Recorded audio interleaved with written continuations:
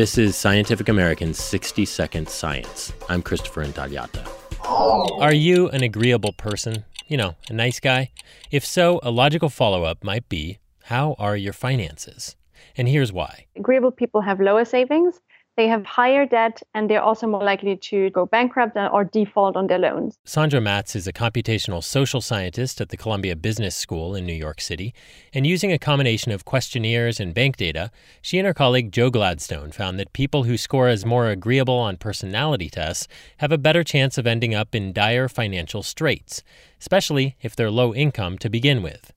The researchers also combined personality data on millions of people in the U.S. and the U.K. with regional data on how many people were unable to pay their debts. And they found, again, that the nicer a county or local area's people on average, the worse their finances.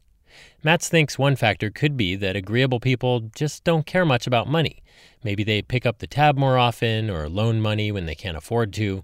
They're generous to a fault. So how do you get them to wise up? So one way that we could actually kind of reframe this is saying, like, you don't care about money just for yourself, but care about it for your family. Care about it for the people that you love. Because if you mismanage your money, it's not just going to affect you, but it's also going to affect all the people around you that you care about and that you love deeply. Which might translate agreeable people's superpower, which is caring about other people, into better financial sense. The results are in the Journal of Personality and Social Psychology.